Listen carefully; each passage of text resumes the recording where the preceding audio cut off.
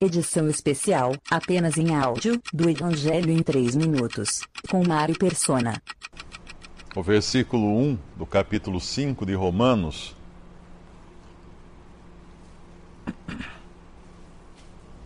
Sendo, pois, justificados pela fé, teremos paz com Deus por nosso Senhor Jesus Cristo, pelo qual também teremos entrada pela fé a esta graça, na qual estamos firmes e nos gloriamos na esperança da glória de Deus. Será que é isso que está escrito? Não, o verbo está no presente. E essa é uma das maravilhas do Evangelho e da graça de Deus e da justificação pela fé, porque ela é imediata, ela é presente. Hoje nós vivemos num Ocidente cristianizado, onde a grande maioria dos que se dizem cristãos não tem certeza alguma da sua salvação. Dizem crer em Jesus, vão todos os domingos a alguma igreja, a algum lugar de culto, cantam hinos, fazem ofertas e leem a Bíblia, mas você pergunta, se você morrer agora, para onde você vai? Eu preciso perseverar até o fim. Eu preciso ainda me livrar de alguns vícios. Eu tenho isso, eu tenho aquilo, eu preciso fazer isso, fazer aquilo. E aqui o que diz? Sendo, pois, justificados pela fé, não diz teremos paz com Deus. Diz temos paz com Deus. É uma coisa presente, já é um desfrutar presente, uma garantia presente. Temos paz com Deus. Você tem paz com Deus? Não sei, se eu preciso perseverar, eu preciso ir na igreja, eu preciso... Então você não tem paz com Deus. Porque a paz está fundamentada naquilo que fala no último versículo do capítulo 4, o qual por Jesus Cristo nosso Senhor, o qual por nossos pecados foi entregue e ressuscitou para a nossa justificação. Esse é o Evangelho. Todo o Evangelho pode ser condensado em apenas um versículo. Jesus, por nossos pecados, foi entregue e ressuscitou para a nossa justificação. É isso que Paulo prega também em 1 Coríntios capítulo 15, quando ele fala aos coríntios, o Evangelho que ele levou aos coríntios. Que Jesus morreu e Jesus morreu pelos nossos pecados e ressuscitou ao terceiro dia. Então agora nós temos paz com Deus. E não só temos paz com Deus, como também no versículo 2, também temos entrada pela fé a esta graça, na qual estamos firmes e nos gloriamos na esperança da glória de Deus. Então não é uma coisa futura, embora a gente saiba que no futuro encontraremos o Senhor, mas é já uma confirmação de algo presente. E existe um evangelho sendo pregado hoje no Brasil, de influência de um autor norte-americano e também de um pregador norte-americano que é muito popular aqui. E aqui tem um pastor de uma igreja também que prega, é muito popular, muitos gostam do que ele prega, e poucos percebem que o que ele prega não é o evangelho. Porque é interessante ver a sutileza como as coisas caminham, não é? Existe um tipo de evangelho, que não é evangelho, que chama-se salvação pelo senhorio. O que é a salvação pelo senhorio? Se Jesus é meu Senhor, e Ele está no domínio completo da minha vida, eu posso me considerar salvo. Mas se Ele não é meu Senhor, ou seja, eu fiz a minha vontade hoje de manhã, acordei, não fiz a vontade de Deus, fiz minha própria vontade. Então não posso dizer que eu sou salvo. Então toda a firmeza e a certeza da salvação é tirada de Cristo e da sua obra e transferida para o pecador. Ou seja, quando eu me sinto bem, eu me sinto obediente, eu me sinto caminhando na palavra de Deus, então eu posso dizer que eu estou salvo, mas amanhã quem sabe? Obviamente isso não é o evangelho da graça, não é isso que diz aqui. Não é isso que diz aqui que por nossos pecados o Senhor foi entregue e ressuscitou para a nossa justificação. Nada na certeza da salvação do crente depende de si mesmo, da sua condição, do seu andar, da sua daquilo que ele acha que é, nada. Tudo está firmado na obra de Cristo na cruz e tudo está firmado hoje em Cristo na glória. Porque a salvação está em Cristo, não em mim. Não o que eu penso da salvação, não o que eu acho de mim mesmo, não o que eu considero estar ou não andando segundo a vontade de Deus. Porque até o andar segundo a vontade de Deus vai variar de pessoa para pessoa, porque cada um tem uma ideia do que seja andar segundo a vontade de Deus. E muitos podem estar até se enganando, achando que estão andando segundo a vontade de Deus e não estão. Mas, graças a Deus, não é nisso que está a firmeza da nossa fé, mas é na pessoa de Cristo. A salvação não está numa coisa qualquer que não seja a pessoa de Cristo. Hoje eu recebi um e-mail de uma pessoa, que foi um colega de ginásio, e o título do e-mail era o seguinte: você tem certeza de que está pregando a verdade? E depois ele falar, ele deu de uma determinada organização religiosa, depois ele falar que nessa organização eles também creem em Jesus, e creem que Jesus veio salvar pecadores, e creiam que Jesus morreu e ressuscitou. Aí ele começa a dissertar todo um relatório dos grandes feitos dessa organização, de quantos milhões existem em todo o mundo, de quantas literaturas são divulgadas, e etc. etc. Então, no fim do longo e-mail dele, a pergunta era minha. Eu que estava fazendo a pergunta a ele. Você tem certeza que o que você está pregando é a verdade? Por quê? Porque naquilo que ele falou, que crê em Jesus, que crê que Jesus morreu e ressuscitou, eu também creio, e é só isso que eu falo, na verdade, na pregação do Evangelho, mas todo o resto que ele acrescentou, obviamente eu não tenho, porque eu não sou membro daquela organização. Então tudo se deduz então, que o que ele quer chamar de verdade é ser membro daquela organização, praticar todas as obras daquela organização, fazer tudo direitinho, etc, etc, etc. Essa é a verdade para ele. Então a minha resposta foi: você tem certeza de que está pregando a verdade? Porque apenas no ponto que era comum do que ele professou, crer em Jesus e que Jesus morreu por nossos pecados e ressuscitou ao terceiro dia, é isso que eu creio. Mas o que eu não tenho em comum com ele é ser membro dessa organização religiosa. Então, para ele, isso é a verdade. Então, qualquer coisa que uma pessoa acrescentar a Cristo, que morreu e ressuscitou ao terceiro dia, para a nossa justificação, morreu para levar os nossos pecados na cruz e pagá-los ali na cruz, e ressuscitou para a nossa justificação, qualquer coisa que eu acrescente a isso, não é a verdade. Não é a verdade, é a mentira. Porque aqueles que estão na verdade podem dizer de boca cheia, e eu tenho certeza que esse colega de infância, de ginásio, não terá essa certeza. Porque ele acredita que ele precisa continuar nessa organização, fazendo todas as visitas, todos os trabalhos de portão em portão, de porta em porta, senão ele nunca vai ter certeza se fez tudo direitinho, até que chegue o dia do juízo final. Então, obviamente, ele não pode dizer de boca cheia: temos paz com Deus. Porque como alguém que ainda está com seus pecados pendentes numa lista e uma espada pendurada sobre a sua cabeça por um fio de cabelo, que se ele bobear, esse fio arrebenta e cai a espada, que é o juízo eterno de Deus, como é que uma pessoa assim vai viver em paz? A não ser que seja hipócrita. A não ser que diga: não, eu realmente sou um cara legal, eu sempre fiz a vontade de Deus, nossa, eu não peco mais, todo dia eu estou puríssimo, 24 horas por dia, não tenho um pensamento mau. Como? Quem é esse? É só se for a estátua de alguém esculpida em mármore, mas não é um ser humano.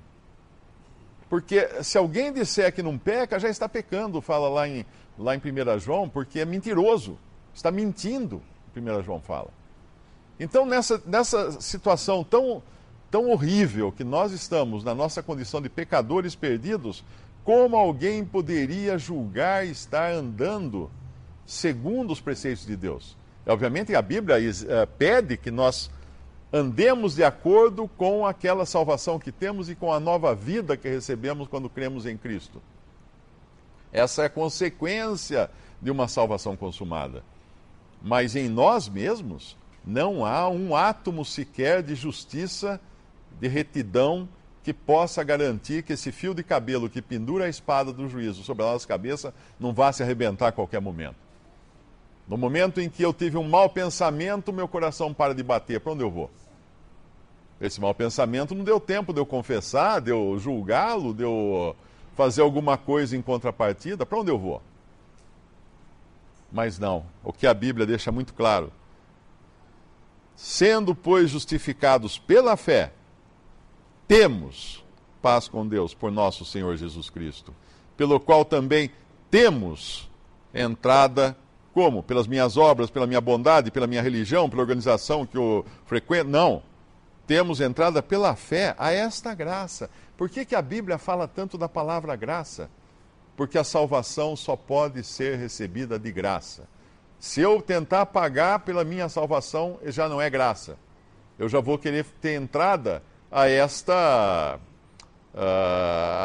coisa que eu conquistei pagando. O que é graça? Graça é favor imerecido, favor que ninguém merece. Algo que nós falamos, olha, eu realmente não tenho. Ok, então eu vou te ajudar. Deus fala para mim, eu vou te ajudar, então, porque você não tem. Você não tem nada em si que possa se justificar ou justificar sua salvação ou limpar os seus pecados. Como você não tem nada em si mesmo, então eu vou oferecer algo por você, no seu lugar, o sangue de Cristo Jesus na cruz, morrendo ali pelos nossos pecados, ressuscitando ali para a nossa justificação. Agora eu posso dizer, estamos firmes, nos gloriamos na esperança da glória de Deus, quando Deus se manifestar para nos tirar aqui desse mundo e estarmos na presença dele. Com que pecado? Todos aqueles que ficaram na cruz, que nenhum deles entrará no céu porque ficaram na cruz. O salvo por Cristo teve todos os seus pecados pagos através de um cordeiro substituto que foi sacrificado ali no lugar do pecador. Isso é a graça de Deus.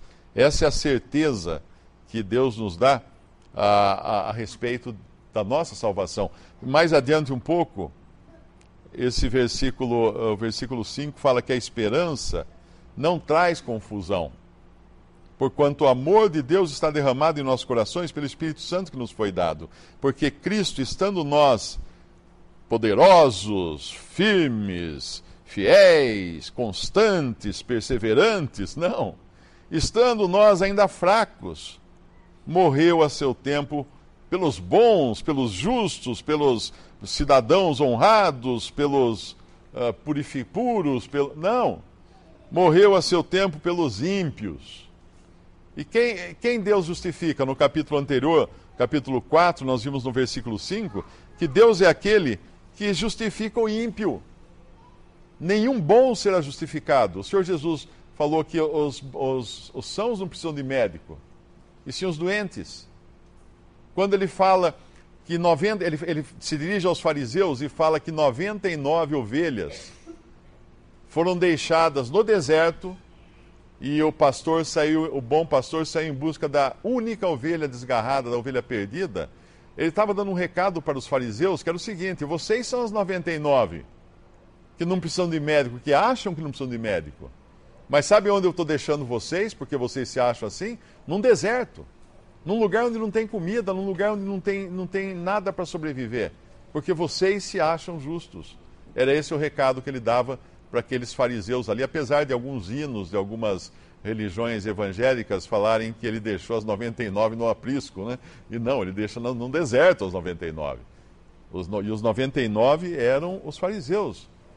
E o pastor estava mais interessado em uma ovelha desgarrada do que em 99 que se consideravam justos. Porque esses achavam que estavam sãos, não precisavam de um Salvador.